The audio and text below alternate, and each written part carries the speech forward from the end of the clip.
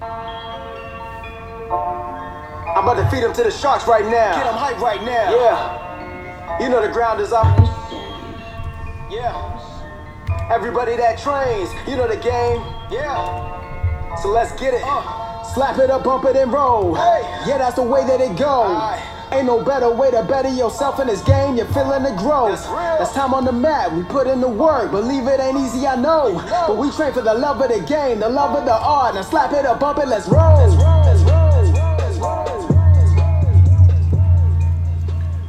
Welcome to episode 36 of the BJJ Campaign Podcast. My name is Jeff Boone. I'm an A3 blue belt, 2 stripes. This is Phil Coors, A2 blue belt, 1 stripe. And I'm John Telford, an A2 brown belt with 2 stripes. 2 stripes? There's like 15 stripes on your brown belt. Well, there's 1 stripe on my belt right now, and it's kind of like hanging on by a thread. I think it almost fell off at Piper's yesterday.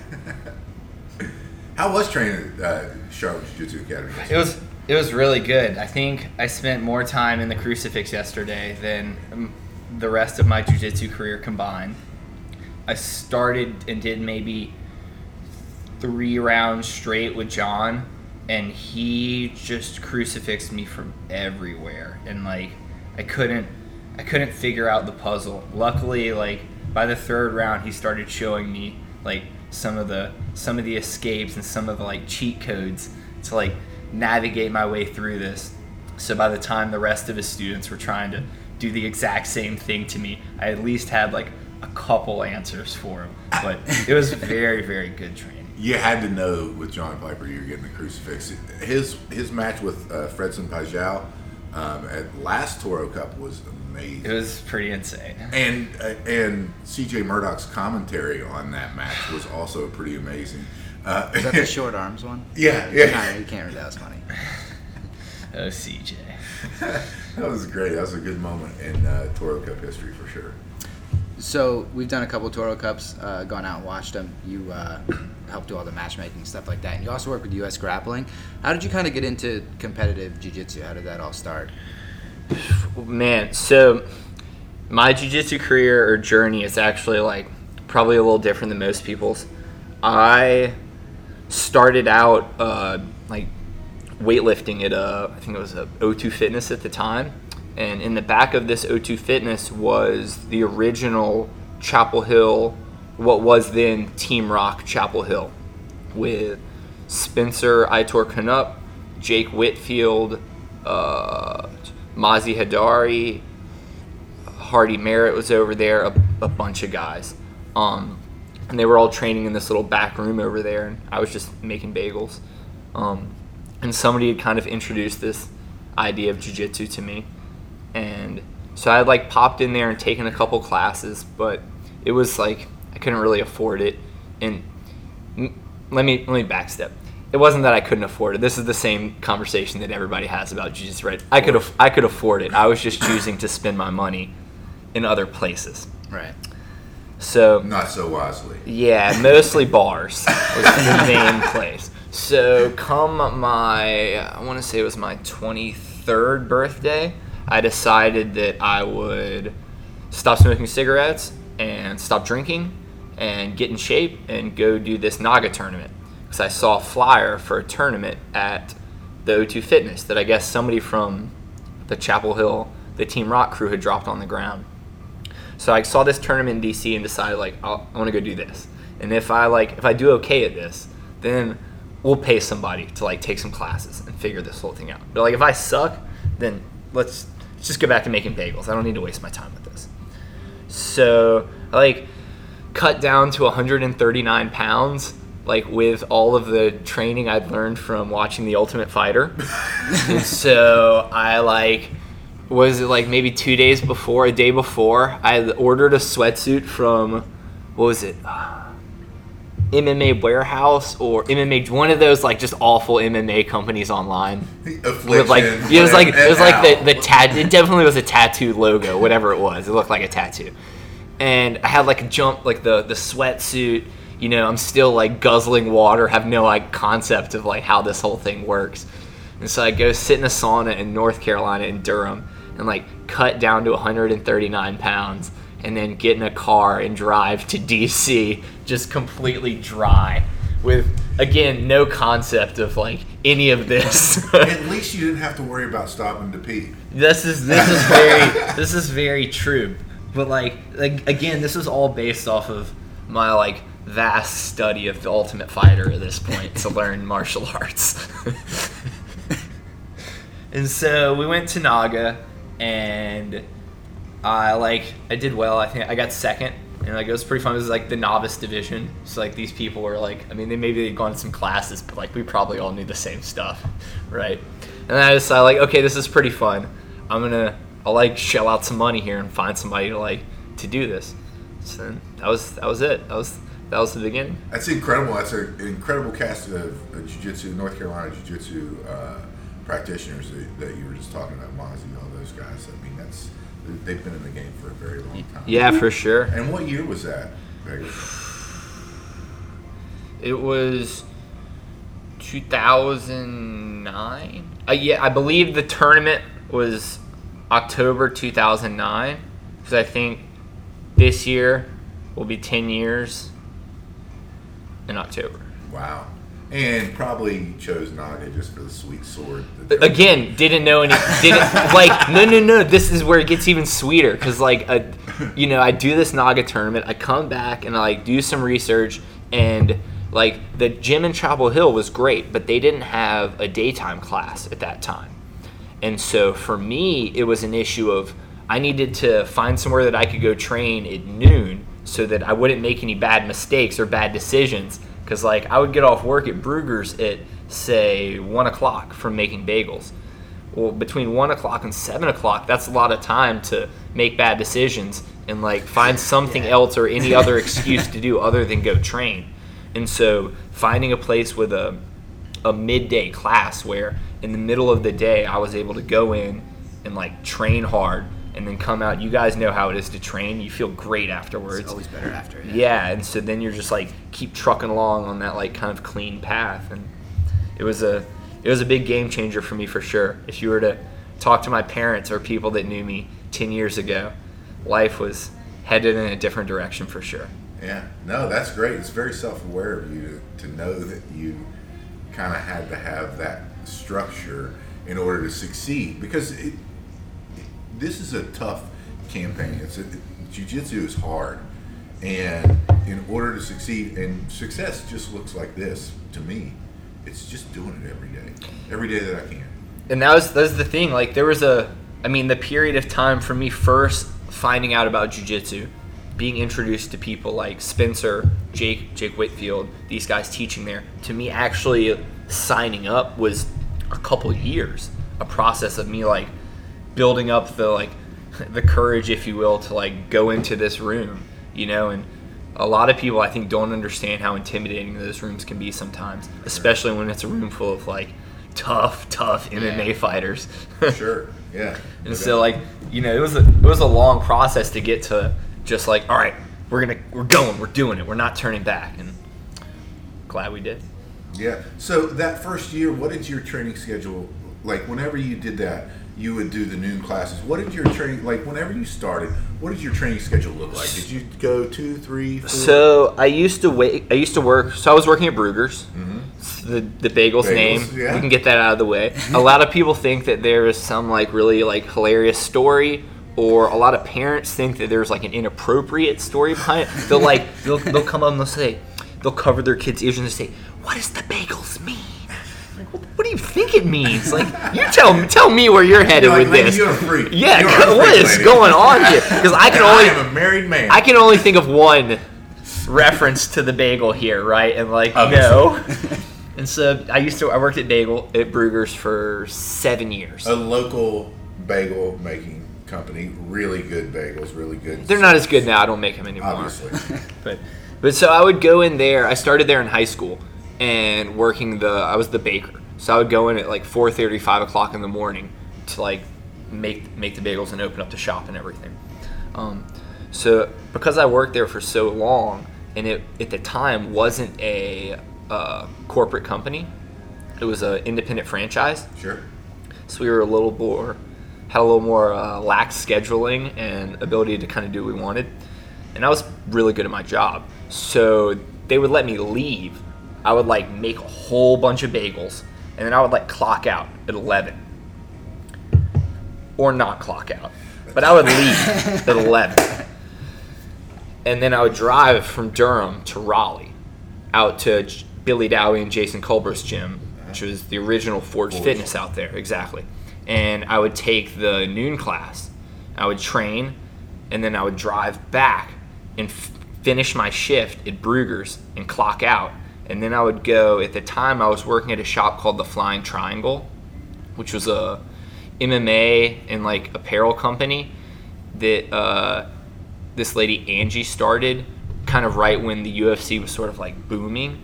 But unfortunately it was at South Point in Durham, in like storefront retail space, which is not cheap. And it's like there would be weeks that I'd be sitting in the store and nobody would come in. I would sit in the middle of the store with a plasma screen on the wall, and I watched UFC 1 through whatever UFC we were at then, and I would just put it on repeat, and I would just sit there and watch all day. But then go back at night, train again, drive back to Durham, go to sleep for a couple hours, wake up, make the bagels, go do the same thing the next day. And then as the jiu-jitsu kind of increased and we moved into doing, I started doing MMA, that time I started leaving the bagel shop earlier and earlier and earlier to when finally with fighting amateur MMA and treating amateur MMA like a business, I was able to like generate enough revenue to finally like walk away from that and just train and just do that. And so that was like kind of how we got from there to. And how long of a period of time was that? Was that a year? Was it I think it was 3 years, 3 years, something like that, I believe. Yeah. It was the majority of my, like a good portion of my MMA career was still working at Brugger's, because I remember like coming in and like being like really, really tired and just dead, or not being able to eat anything in here because it's all bagels, right? And like. And beat up to boot from doing MMA stuff. Yeah, I never really got beat up too bad. We were always pretty smart about our training for the most part. There was a few occasions where Jason and Billy tried to murder us, but like outside of that, we were pretty good. Like I remember them one day, I don't remember if it was Jason or Billy, but like they'd come in and they felt like we were like, people were kind of keeping a little too much distance. So I think it was Jason. He tied our front feet together. Our lead feet got tied together, and so you were always in the pocket, and you couldn't get away from each other, and it was just like a sling fest, right? They would also have us like stand, and you've probably seen it with like a tire, and you have to stand with your lead foot in the tire, and you just like fight from there. Those are always fun. Idea. One of the best quotes, I remember Billy coming in the gym one day, and like, we were always pretty good. There was a core group of guys there that were training. We were all about the same size. 5 of us lived in a house together, which was a shit show in and of itself. And so like we kind of were pretty responsible for each other's well-being, if you will. We weren't trying to like kill each other. But sometimes Billy really wanted us to like, we needed to kick it up a notch. Like we had fights coming up. He was trying to push us. So I remember one time he came in and he like stopped us and he's like yelling at us, "You guys need to be going harder. A little blood never ruined a friendship," was the quote. A little blood never ruined a friendship. And I'm sparring with one of my roommates, Max Dorn, and we turn and like within 5 seconds you just hear, "Ow!" And do you guys remember Nathan Newborough? I think he trained with you guys. Yeah, Nathan. Yeah, Owie Nate. Yesterday. Yeah, we call him Owie Nate because he would always getting hurt. But it was Owie. It was Nate. And you just hear, "Ow!" And his nose is like broken and just bleeding everywhere. We're like, oh God. Like, we all feel so bad. I mean, I'm also laughing a little bit because of the timing of the whole thing. And it's Owie Nate and like, poor guy. But it was definitely within like 10 seconds. A little blood never ruined a friendship. And then like, "What up?" And I looked at Max and I was like, there went a friendship. And we just kept on sparring. Oh, that's great. That's great. Wow. I didn't know Nathan trained with you guys. Oh yeah, Nathan and I Nathan taught kids with me for, I probably taught with him for like 4 years. Oh wow! Mm-hmm. At 4 states, Yes, sir. Right. Yeah. Yes, sir. I did want to actually get into that topic. That makes a good segue. In that. Phil and I, Phil more than me, but we both help coach the kids at Fight to Win with John Plyler, Mm-hmm. Denver, North Carolina, and I see your do privates with kids. You've got all these lessons. You're great with the kids. I love watching the videos, the one of you and the talent show. And tell us a little bit about what your recommendations are for someone who's thinking about coaching the kids, helping coach their kids' team. So, where should we start here? I guess the biggest thing is you've got to be able to like take yourself a little less seriously. Sure. Right? So you've got to be able to kind of have two roles. You've got to be able to turn on the bad cop, but also I've got to be able to be like silly, let's play, let's have fun. You can be very comfortable with me, Coach Bagels. Having that line of let's have fun, but also when I say go or when I say stop, this means now, right? It's hard for some people. Some people don't necessarily like being bad cop. I have no problem with being bad cop. I understand that at the end of the day, the reward is going to be greater here. If I have to upset this child for 10 minutes because they have to do something they don't want to do, or I am disciplining them or reprimanding them for something, in the end, the result here is going to be worth this 10 minutes of, crying, whatever it is. So kind of like looking at the bigger picture of everything versus just one individual class is probably like the big takeaway, I would say. For sure. And here's something that I personally struggle with the kids, and that is how much technique is too much technique. In other words, instead of I find myself now laying off of giving any kind of corrective advice or most of it, and give mostly positive reinforcement on that. But there are certain times, man, where you have to say something. What are your thoughts on that subject? Like, what do you use as criteria? So, in terms of like correction, yeah, I kind of operate, and this again depends on the student. I have some kids who are very, very motivated, and like they can take the corrections if they're doing something wrong. They want to know, right? I have other kids that they're just kind of they're just having fun right now. Sure. And like my goal, I need to make sure that little Tommy keeps having fun, because for little Tommy to love jiu-jitsu, we got to get to that point where he understands what's happening. And so there might be a period where we're just trying to make sure Tommy's having fun, right? And so I kind of operate on a 3-strike method, where say Phil is trying to do an arm bar, and I'm trying to get him to put his hand on the chest a certain way. And I've come over and I've said, Phil, stop. Let's look at it. Let's switch our hands and let's do it like this. And I'll explain why, right? And usually an explanation of why really helps, really goes a long way in reinforcing why we're doing this. All right, cool. I walk away. I go help Jeff over here. He's also doing it wrong. He's blue belt. He's blue belt also. Yeah, of course. I'm totally doing it wrong. Standard. And then I look back and like he's making the exact same mistake again, right? I'll come back. Cool, come back. Hey Phil, remember let's try to like put this hand on the bottom. Remember, because if we do it this other way, X, Y, and Z is going to be the result. This is what's going to happen. Right. He's like, oh, okay. Let him go. Cool. Come back. Go help you again, because you're close, but you don't quite have it yet. You're close. That. Yeah. I believe that. I don't believe I'm close. And then I look over and it's the exact same thing. He's still doing the exact same thing with his hand. Okay. I'll come over one more time. Hey, remember we're gonna try to like do it this way. Blah blah blah. Cool. Go away. Phil does it again. It's cool. Make that mistake, like, Phil. yeah. Make that mistake. As long as Phil is not hurting the other child's getting to do their drills. Yeah. We're moving along here. If we're talking about one detail in a series of a move, it's okay. It's not the end of the world. Especially depending on how you're running your program, I run, like when I write lesson plans for a kids program, it very much builds. So say we're going to do a guard pass this week, right? Or this month, or whatever it is, whatever the time frame is. If we're going to do, say, a knee cut pass this week, right? Cool, we'll drill this knee cut pass all week.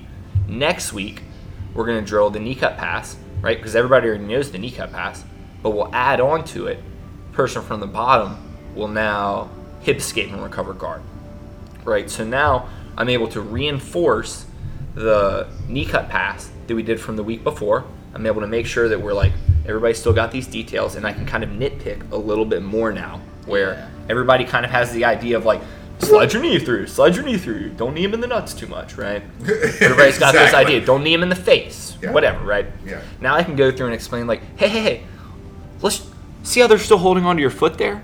Let's move our head to the other side and use our head to turn their head, and now we can free our foot. And I can go around kind of one at a time and individually help the kids that are ready for that next level of technique versus piling it on for a bunch of kids that don't need it. They're not ready for this. Yeah. I've noticed it's definitely like case by case. Like everybody's a little bit different. They're all in different places. And there'll be some people you can walk by and you just add that like next little detail that'll just make it a little easier for them. Because jiu-jitsu, unlike a lot of like what I would call traditional martial arts, like karate, taekwondo, they are reliant on a partner, right? And so especially with kids, if you have one kid who understands what we're doing, right?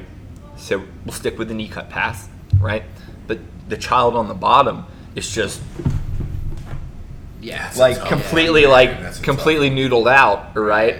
Then the person, they're not even doing the move, right? So it's a matter of understanding that like we can't just go from 0 to berimbolo, right? Like it doesn't work like that. There's a lot that has to be covered in between, and like they have to know the game. You wouldn't just throw some kids on a basketball court and give them a ball and be like, all right, you guys ready for the game? Tweet! Like there's some like we're gonna explain some things, right? Like here's how you win, here's how you lose. Like you don't want to do this, you don't want it right. So like there's some steps we gotta follow.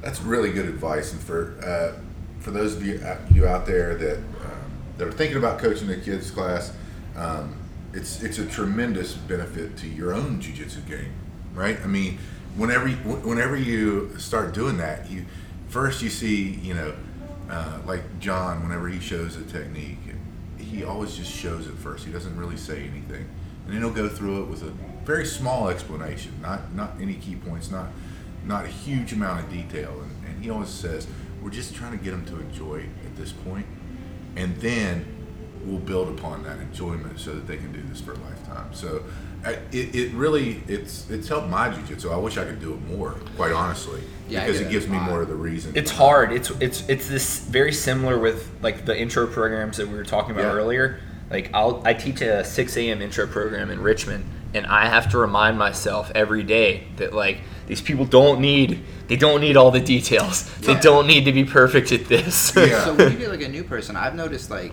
when I'm trying to work just like anything, I try to do like one detail correction per maybe rep.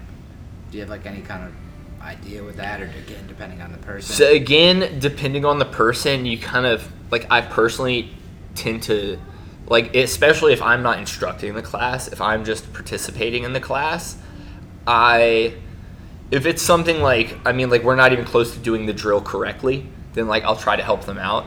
Outside of that, I try to have the instructor, whoever's teaching said class, come over and explain like what they want them to do here.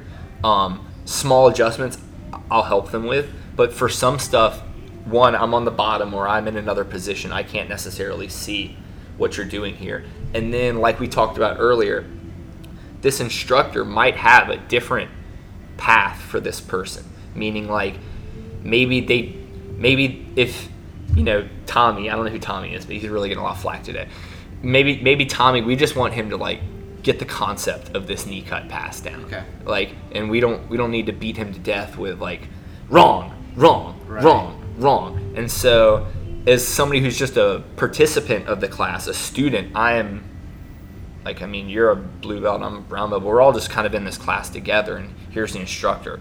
And so, like, in my gym in Richmond, there's situations where I have blue belts at our gym. They're better in certain positions than I am at some things. And so, like, the idea that I am the de facto answer because I'm the upper belt isn't necessarily always the case, if that makes sense. Sure. Like, so sometimes I'll try to, like, if me and another person are drilling a technique and they're having a little trouble with something, I'll like, Andrew, can you come over here and help them the leg thing? I think something's a little off here. Versus just trying to guess and, like, try to figure it out together. Because, again, that third person perspective, he has a much better view of what's happening here. He's the one that showed this technique. Right. He knows what he wants out of this class. Yeah, of course. No, I think that's really good advice, especially for whenever you work. You know, Phil and I, we kind of take on a senior role in the academy, and we're paired up with those new people, and we want them to enjoy it. Just have fun you know, with it. nobody wants to just get the, like, wrong. People don't want that, right? Especially, and some people don't necessarily understand the, like, structure or the hierarchy of jiu-jitsu that, like, hey, this guy that's a brown belt, he's got a pretty good understanding of what's going on here, right? And so, like, to not just kind of beat them down the whole time, I think really helps. Yeah. I guess I meant, like, if someone was doing, say, a scissor sweep or something, they were doing, like, 8 things wrong. If somebody told me all 8 things I was doing, I just don't remember it. You're right. So I would try to do, like, maybe, like, hey, get up on your elbow, you know. a little Yeah, you bit. got to start with, like, you know, the most, for me, it would be, like, the most easily correctable thing. Let's fix Okay. this first. Just one Bam. thing at a- This is, okay. yeah, let's fix this. That's kind of perfect. what We I got meant, that fixed. All right, now let's look at this. And then it's not a matter of, like, hitting them with the, God, you're so dumb. You got 8 parts of this wrong at once. Right. Then as you're going through, you fix the hand grip. Let's get a cross grip when we do this. Let's try a cross grip on this. And then you do it like, that feels better? Then instead of Feel like easier? That's active not bad. correction, it's like we're kind of figuring this thing out here together, Okay. right? Yeah, and I particularly like when I remember back whenever I first started, and I was going with Ryan Leggett. He's now one of our black belts. Phenomenal, really great teacher, and he kind of took me under his wing whenever we started because I was a big guy. He was a big guy, and I remember we were doing something. I can't even remember what the technique was that we were doing, and he would give me like one correction, and I'd be like, oh yeah, okay, so good. And he'd give me another correction, and then like after like 5 minutes, we'd done an extended drilling on this or something. I was like, I wasn't doing any of that shit right, was I? He was like, no, not really, but that's okay. But that's all It's right. like, it's okay. Are you having fun? I'm like, yeah, it's great. And like that's the same attitude for kids. Yeah. Like I have some kids, like, man, I have this adorable kid, and he is one of my favorite students, but like he could care less about winning a jiu-jitsu match. Doesn't care at all. Doesn't care. But like, man, he's gonna go to that tournament, he's gonna have a good time. He's gonna smile the whole time. He's gonna lose all of his matches. But like he's gonna have a blast. And just like, that's cool. Eventually, somewhere along the line, like I've done this long enough with kids where like I've had these kids where like it's just like everything's just bouncing off their head. Nothing's going in. Right. And then something happens.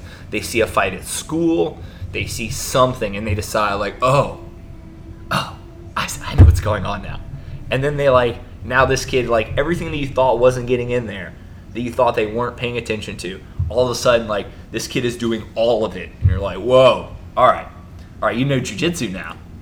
Right? And so like sometimes it seems like they're not getting it. It seems like they're not paying attention. They are. They are. It's soaking up in there, and eventually it'll come out if you can keep them in there long enough. And who's to say that that's not the right attitude all the time? For life in general, Yeah. right? Like, Right? Be happy, man. Screw it. Win, lose, draw, whatever. God, oh, bless his parents. They're so supportive of his just like It's awesome. da-da-da attitude. It's great. That is awesome. Great insight on that too, and really appreciate you sharing that with us. I mean, Phil and I both want to be better at helping the kids, and again, realizing the benefits of what it is to help coach the kids through your own jiu-jitsu journey. I think it's a really important step. For sure. I mean, being able to explain if you can explain the hows and the whys to a 5-year-old, you're getting a decent understanding of what's going on here at this point, right? I mean, unless you're just making stuff up. You're like, it's magic! That's cool, too. I say that sometimes also. It's acceptable. Oh, that's great. So I want to bring up, the John Bagels Telford travel tips and hacks. Because it's amazing. You and Bruiser Bev see you all over Instagram, traveling all over the world, everywhere. Tell us a little bit about what gives you the passion for that travel. What makes you driven to do that? So I guess it probably starts from a young age. My parents are very adventurous, and from a young age, we if there was a Memorial Day, whatever the weekend was, like a 3-day weekend, the summer, we were always going on trips places, whether it was camping, backpacking, going wherever. We traveled a lot, and so I started to get that enjoyment from seeing new places and meeting new people. And then with Bev, we both have such a love for food that man, a lot of places, we're going to Spain with my buddy Max and his girlfriend and Sean Zorio the day after Nogi Pans in September, specifically to go to one restaurant. Wow. But I mean, we're gonna do other things there and have Is it fun. a tapas restaurant? It is. Yeah, it is Tickets. It's Albert Adria's restaurant. Okay. So he used to have the #1 restaurant in the world. It's called El Bulli. He has a new place called Tickets in Barcelona. So we're looking forward to going to that. It's awesome. But I don't know. It's just it's a big place out there. I kind of want to see it all. Yeah. Agreed. Yeah. Agreed. And then jiu-jitsu is they go together so well that when we travel, whether it's traveling for over the years I've traveled so much for running U.S. grappling events, then that travel kind of stretched out or expanded with doing IBJJF events where I've competed all over the world with that. And then now it's man, it'd be really fun is if we went to some of those places but didn't do the tournament. Say we just went there and did vacation. So that way you're not having to cut weight. Boom! The flight there is like a balloon. The flight there is a lot more enjoyable than dying, requesting the gluten-free meal on the transatlantic flights and but. So I want to talk about that because that is something that we talk about. I travel a lot for work. I used to travel a lot more, going to different places, but now I cover mostly North Carolina and Virginia. And, I love training in other places. Like I said, I used to be in Richmond a lot. That's whenever I was, John said, look up Andrew Smith, go to Revolution BJJ, go train there. And I used to train in that 6 a.m. class all the time. Loved it. It was awesome. Yeah. Trey would teach sometimes. Daniel Frank would teach other times. But give the audience a little bit of an idea of what you do and how you kind of set it. Let's back up. Maybe not necessarily you or what they should do, because you're pretty well known around the jiu-jitsu circle now. And if you message somebody, you probably know the person that you're going to train with. But let's say you're traveling abroad and you don't know that person. What kind of tips do you have for folks who are looking to train while they're not at home? So jiu-jitsu when you travel, the easiest thing to do is find out where you're going and then look up the academies around you and find somewhere with a schedule, find a class you want to go to. Or talk to your instructor and ask them and say, hey, I'm going to wherever. Do you know anybody here? Chances are they do. Yeah. For the most part. The jiu-jitsu world is just kind of like that. People know people. And so if you can have any sort of initial connection, it makes things much easier, where if your instructor can reach out and send a message and say, hey, my student's coming to your town and wants to know if they can come train. That always works great. Outside of that, doing that on your own also works very well. Just sending a very nice message, hey, I'll be in town, I'd love to come train, is that a possibility? Blah, blah, blah, move along, right?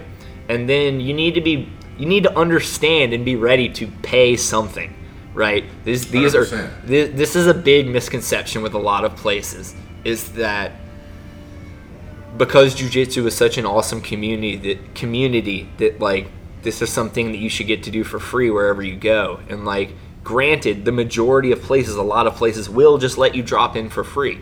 That being said, you should still be prepared to pay something.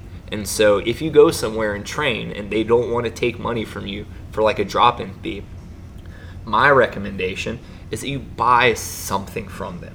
Support that academy in some way, whether it's buying a rash guard, a t-shirt, a hat, whatever.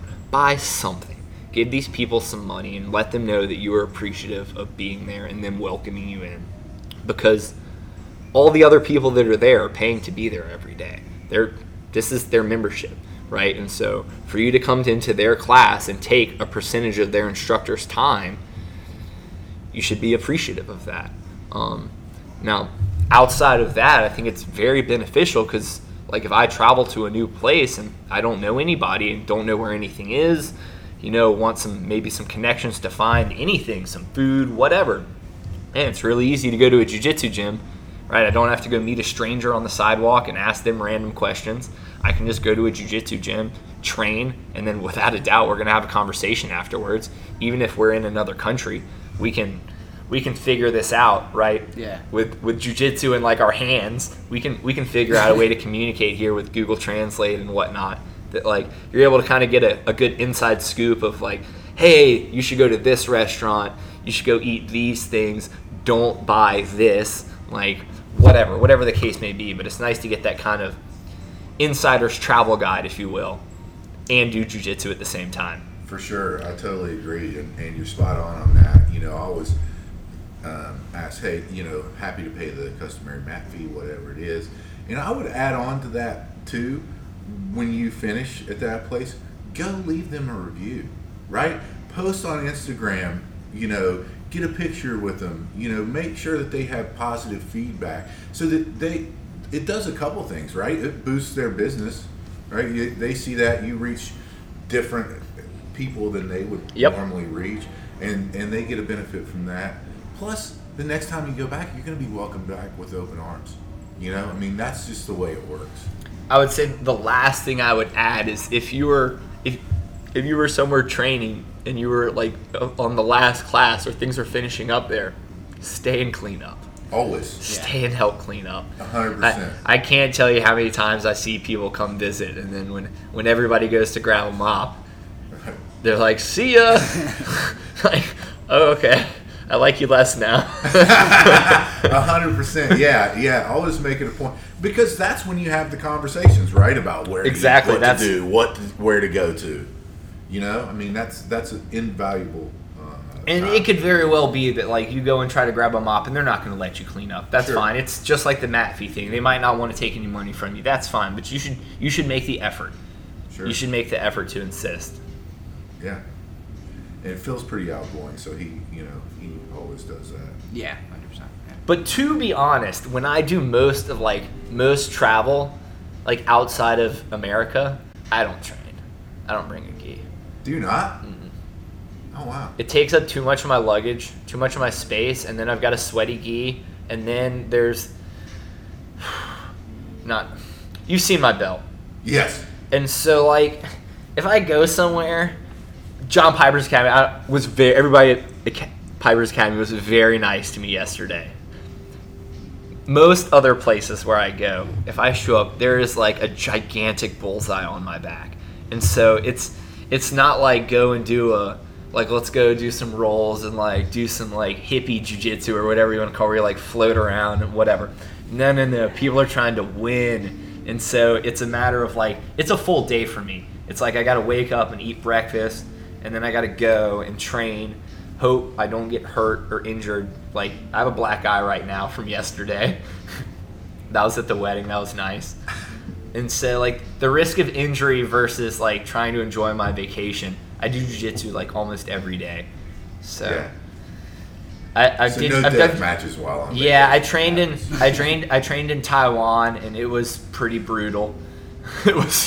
People were trying to murder me. It was really hot, and like again, being on different time zones, different diets, like everything's different. It's just kind of eats up a whole day of vacation. Yeah, no, I get it. Understood. Next thing I want to get into is the Toro Cup. You've been in the Toro Cup since it started, right? I mean, I think I was on Toro Cup 1 as a competitor. I believe. Yes. I think I had a match with, I think it was Toro Cup 1. I had a match with Joseph Carroll. It was, I think I still have brain damage from that match. I think it was Toro Cup 1. I was a purple belt, and he was a black belt. And I think we had gone through the regulation period, maybe, and into the points. Or it was the end of the regulation period, and I had set a guillotine coming up. And when I set the guillotine, we came up to the feet, and I'm driving him across the mat because there's a short time left, I think, and I'm trying to get the finish because I was tired and didn't want to go to that points round.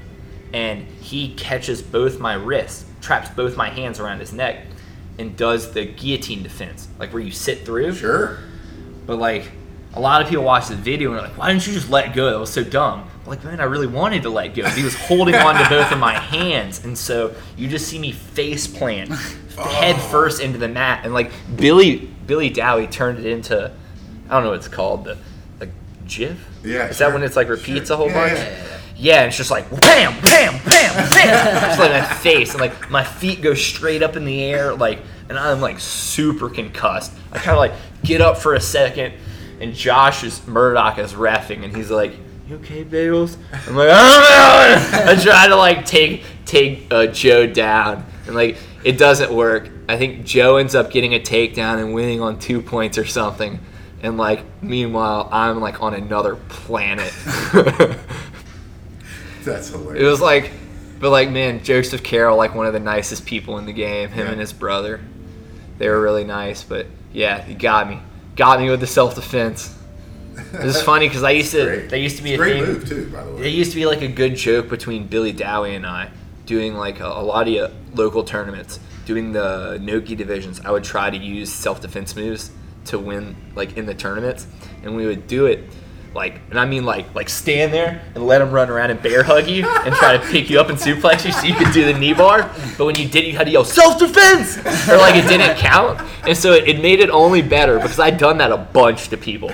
It only made it better that I got highlight reel. And it was on the internet for a while, just pow, pow, pow, and the comments of people shitting on me were brutal. All these people that guy's so dumb. White belts know better than to do that. Blah blah blah blah. Oh, there's always an armchair. Gotta stay out of the comments. Always out that. That's hilarious. But one of the reasons that the BJJ Campaign podcast supports Toro Cup is always goes to a worthy cause. I think that's something that you guys have really done right over the years, and it really makes us proud to be alongside all those other sponsors to be doing that. So thank you for that. Not to mention that best rules set in the game. Yeah, I like it. I mean, I like it. For those of you who don't know, black belts 15 minutes. Then they go to an overtime with points, and then if there's no points scored at the end of the overtime, it's a sudden death. So the first points win, right? And then a key point to that is there's no advantages scored at all at that whole point. So the match will never be decided by some weird ambiguous, I thought he did this as the referee. It's, did you pass the guard? Did you mount them? Did you do X, Y, or Z? Right. Yeah. And then that long initial period, for black belts, that 15-minute time period, watching guys, they have to make a mental switch from fighting a submission-only mindset to a points mindset. And it has to happen like that. And I don't know if you remember, I think it was Josh Williams, Andrew Bittner, maybe the first one. I think the first one. They went through the regulation period, and then as soon as the points round started, Bittner was so tired that they stood up, and it was he was on another planet and just got double leg. Boom! Yeah. It was so fast. And yeah. That's happened with other people too, where people they don't make the switch quick enough. And there's also a strategy there of at what point in the submission only round do you stop trying to go for the kill and maybe save a little energy? I don't know. Yeah. Right?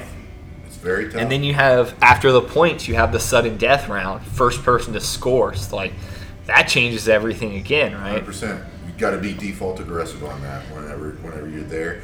Or what I really like about that is you've got an opportunity. If you're a guard player, you've got an opportunity to play guard and sweep or do whatever you want. You can do whatever you want. That's what I really like about that first points method. So kudos to you guys on adopting that rule. It was also like, I mean, I don't know if you remember talking to Boomer. Like, this thing kind of spiraled out of the Metamoris, Metasnoris, or whatever they call it. Like, they had all these matches, and I remember, like, we all used to get so excited for them. We'd, like, all get together like it was like a UFC or something, right? You have people over to your house, and you'd be like, this sucks! Like, this sucks! Nobody is motivated to win here. Yeah. Like, everybody is fighting for the draw, and, like, this sucks. And then you have the other side, which is like the EBI style rules, which is, at the time, was great. It was like, man, this is exciting, but the overtime, like, now it's become, people are gaming that. Now it's become, we're going to stall until we get to the overtime, and I'm really good at escaping this one position, or I'm really good at starting in a fully locked-in armbar or triangle. Like, I don't understand the concept of that. It's terrible because you're never going to be presented with that option in jiu-jitsu in a tournament, right? Well, to me, it's like starting on your knees. It's like the equivalent of like if like all your training for jiu-jitsu is starting on your knees. Well, like in what world? Like, show me the jiu-jitsu tournament where you start on your knees. Show me the street fight where, like, after we push each other and curse at each other and chest bump or whatever, we then drop to our knees to fight each other. Never in the history of ever. It's so Phil's dumb. done that a couple times, but that's like probably like one of my biggest pet peeves is yelling. I yell at people about that a lot. If I see like two people just like crawling around on the mat on their knees, pushing each other around, like, somebody sit down. It's just so stupid. Like, do some jiu-jitsu. Like, you guys just spent 10 minutes like crawling around like toddlers. What is this? That's hilarious. You're just like stupid. And so you do a lot with Toro Cup. One of the best hype men out there. Toro Cup is always, ladies and gentlemen, whenever the match is going on, if it's a really good match, sometimes the crowd needs a little bit of encouragement. These people don't know what they're watching. And I find it too, because I'm like, oh my God. Instead of clapping, and then, you bring the crowd, elevate the crowd up to that. And I'm lucky that I have that first period of submission only, where, like, I'm the ref, but, like, what am I reffing? I'm just making sure, just stay in here. Don't punch each other. Like, I can be like, yeah, this is good. Yeah. And, like, I feel like also a lot of things happen that people can't necessarily see what's happening. And so, like, these guys will do something awesome, and I know what it's like to work really hard for something for nobody to notice, and you're like, but I just passed his guard. Did nobody see that? Yeah. And these people are like, Toro Cup's tough. It's a tough event. Great matchup. I mean, just DeAndre Corby and Joao Miao in this next Toro Cup. That's crazy. Whenever you made that match and posted it, I was like, wow. So I got, you can, like, ask the parents from Revolution. I was in the middle of teaching, like, kids class, and I had, like, walked over, and I saw, like, the alert on my phone. And, like, like, on the iPhone, how you just get the little line? Yeah. It's like email from Joao. And, like, in the subject, it was like it was the contract that I'd send him. It was him sending it back, and I just, like, dropped the phone. I was like, ah! I, like, ran around the whole room screaming, and I'm like, she's like grabbing kids. I'm like, yeah! like what's happening? Oh, nothing. Don't worry about it. I can't tell you that. Especially now that he's won Worlds too. I mean, he won Worlds before. I mean, but we timed it pretty well. I'll pat myself on the back for that one. I was sitting there, like, it was me, Daniel Frank, and Dylan Martin, and John Kilmer, and Sean were watching Worlds. And, like, as it ends up, like, we're watching the bracket, and I'm like, come on, give it to him. Like, don't give it to your brother, give it to him. That would be much better for our marketing. Yeah, for sure. No, that's awesome. So what's it like? We're getting to the end of our kind of hour. So what is it like to? Because you've got to put a lot of thought into these matches. I mean, commend you for. I don't know how many women's matches there are, but your women's matches are phenomenal. There's probably 10. There was on the last card, I think 11 women's matches last time. I'll tell you right now. And so just to put all of that together, 15, that's incredible. I think. Yeah, 15. And the quality that you have with the competitors, a lot due to your facilitating of that matchmaking over the years and being the one to do it. But, next to Joe Da Silva for the UFC, I really do believe you're the best matchmaker out there, honestly. I appreciate that. It really, I don't want to talk myself out of a job here, but it's not as hard as a lot of people think it is. I'm lucky that I'm in an area where we have so much talent. Like, because of U.S. grappling and the amount of, God knows how many IBJJF events I've done, where I just get an opportunity to see so many of these people compete. And along just North Carolina and Virginia alone, there's so many talented grapplers that they make it pretty easy for me, right? It's not like I'm having to go hunting for them anymore. They're coming to us now. And so I think if I was in a different part of the country, it might be a little tougher, but it'd be nice when the rest of the country starts to realize what's going on over here. No, agreed. And I had that conversation with Boomer too. I mean, you would think that something with the rule set that Toro Cup has, with the following that it has, you would think it would be some content that somebody that's streaming, a Flow Grappling or whoever would want to pick up, because it's always incredible matches, always from top to bottom. Yeah. And usually 25, 30 matches that you have. So it's incredible, the stack cards that are out and there.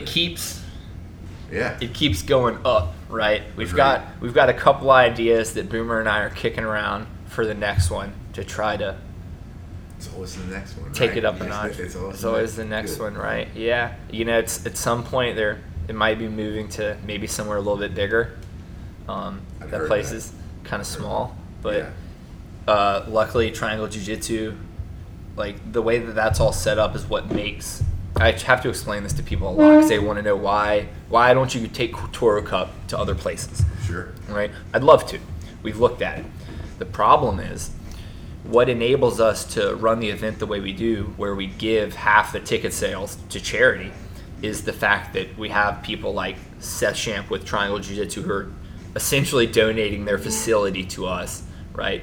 Boomer's able to operate right there and sell merchandise that day, so this makes sense for him. Mm-hmm.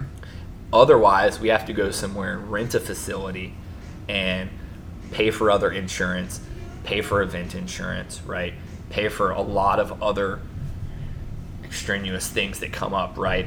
That now we're not able to really make this charitable donation the way we do now. Yeah. Which for Toro Cup, one of my favorite things is Chelsea McCoy for the last event, right? First of all, Chelsea McCoy paid to get into that event, which is insane to me. She we saw her at the end of the event. I was like, "Why do you have this wristband?" She's like, "We paid to get in." I was like, "Oh God, Chelsea."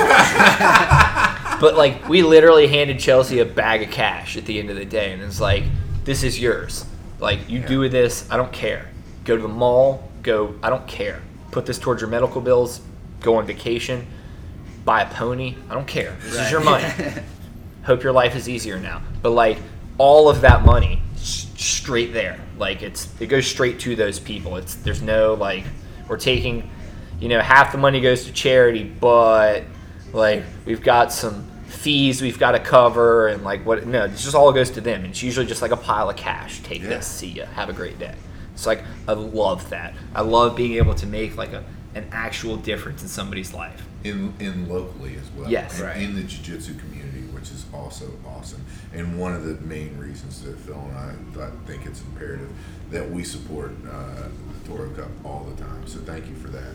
And lastly, Bagels, do you want to mention any of your sponsors that help you? We didn't even get in, and we'll do a follow-up to this for sure, but we didn't even get into your competition career and everything. Your top 10 now? I don't know. In the world? I think I saw that. It was 9. That's incredible. It's an incredible accomplishment. Thank you.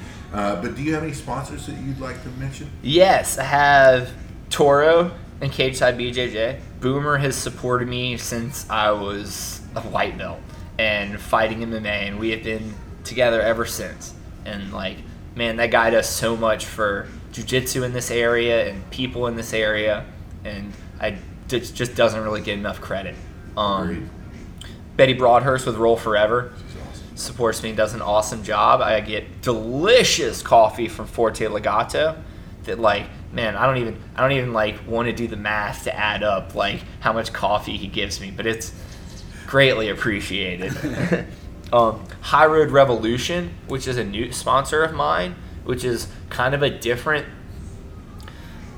sponsor for me. The company there's no product. They aren't selling anything. Their whole goal or whole mission is to try to use jiu-jitsu to try to get people to just be nicer to one another and, do nice things for each other for no reason other than helping out one another. Right. And I think that kind of mission statement is awesome in today's society. And somebody that's just kind of selflessly trying to make the world a better place for no gain of their own is really awesome.